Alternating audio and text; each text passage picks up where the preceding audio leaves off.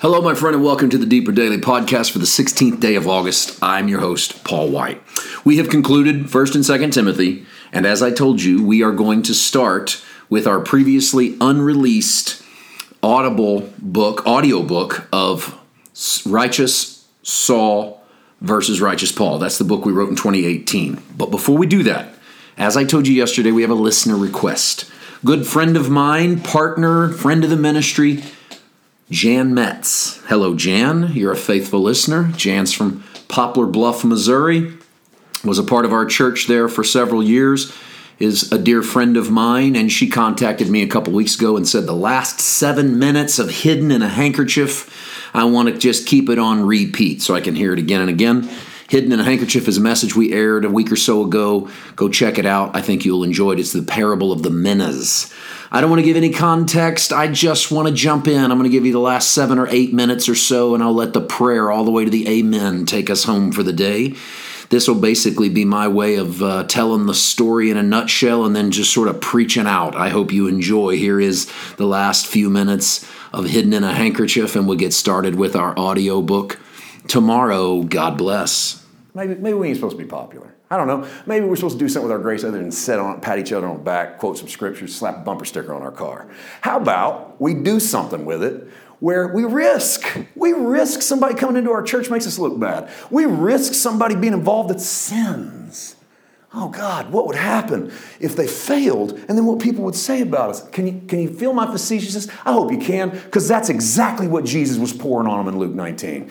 This is a facetious story. I gave you the Powerball, and all I told you to do is go do something with it. And I come back, and you wrapped that dude in a napkin and stuck it in the top drawer of your spiritual heart, and you think I'm excited?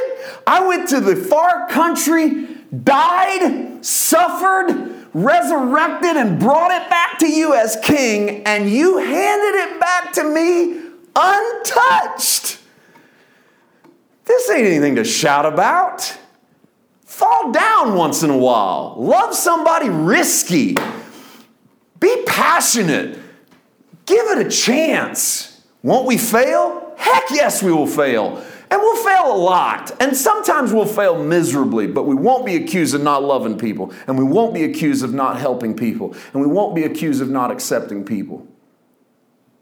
At the end of the day, I don't care anymore too much about what man says or thinks of what I do with the radical grace and love that I believe God has given to me, because they neither add to nor diminish that grace. If I have $10 and I hand you $1, I only have 9.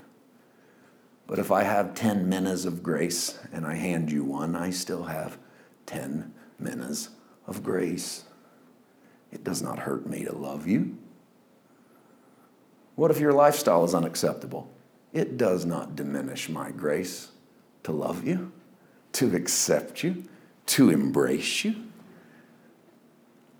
What hurts is if I wrap what I have in a napkin because I'm scared of you and I'm scared of the God that gave it to me. That's unacceptable. That is the underappreciated parable of the minas. What a mighty word by Jesus.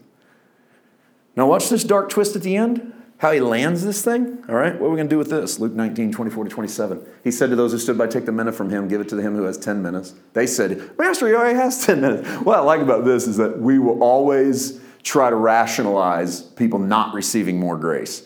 He's already got 10. Don't give it to him. Give it to someone who has less. Don't ever tell God what to do with his grace.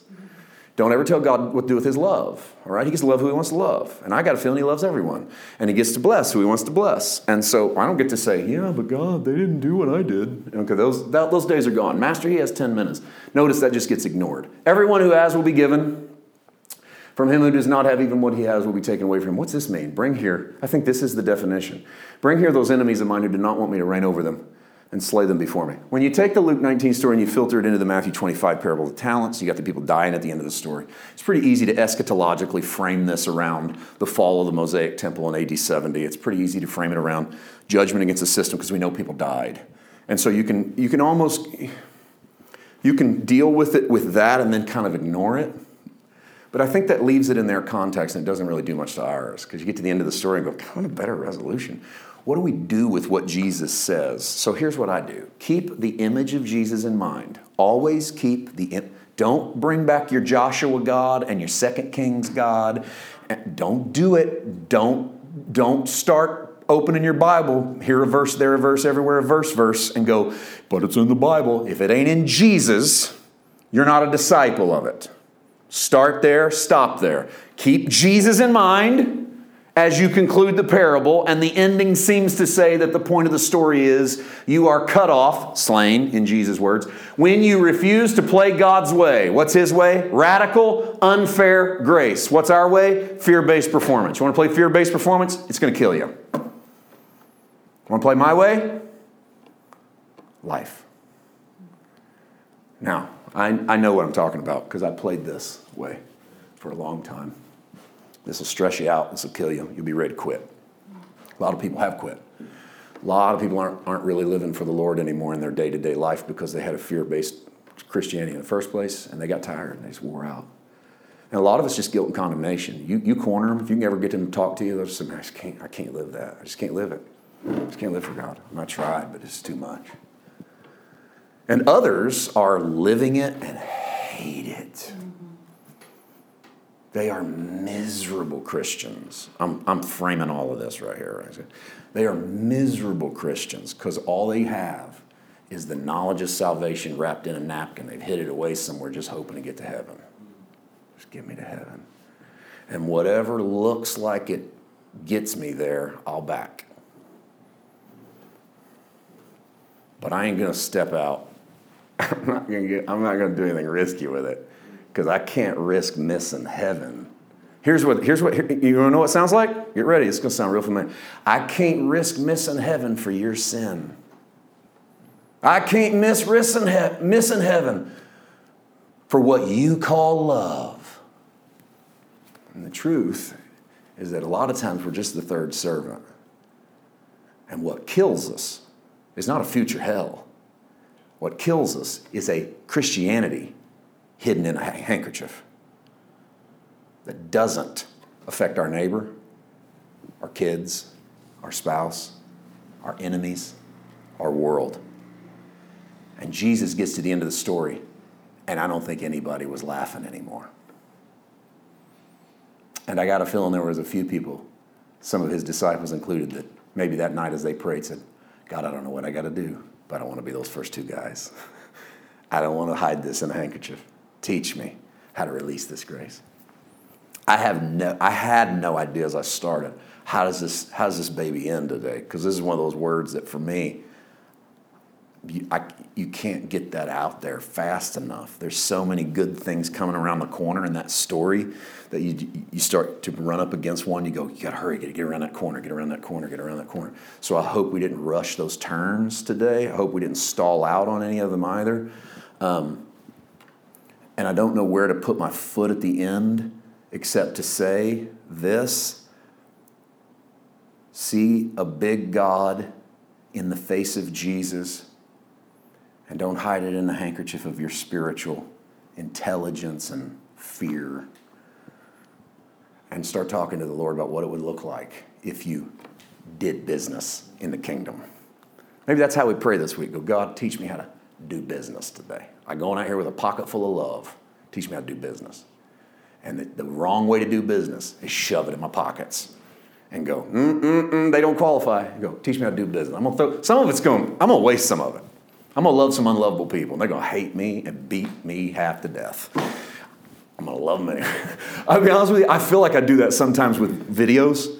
Like, I'm trying to throw out goodness, and then you just get this vitriol back from people. It's like, man, it didn't even cost you anything to watch that, and you still cussed me out. It's like, I didn't come into your house and make you hit play, and yet that's what I get back. It's like, but hey, that's the risk we take. You go, it's way better than I'm not going to say anything at all because I don't want any opposition. You just do business, man. Do business. Do business. Father, thank you. I don't know how to end today other than just say thank you. You're teaching me how to do business. In some ways, Father, I've been doing business and didn't know I was doing business. I tried to do business better, not realizing that it ain't about doing it better. It's just about doing it. It's just about loving. It's about putting it out there. I don't know what better even would look like, but I do know what doing nothing looks like. And I don't ever want to be that third servant. Father, I want a Christianity that's bigger than hiding it in a handkerchief around a bunch of scriptures and doctrines and ideas because I'm too scared to love and I'm too scared to live for fear. I do not want a bad picture of you. I want a picture that looks just like Jesus, the ultimate picture of God, the ultimate man doing business on the field. Teach us how to do business. In Jesus' name, amen.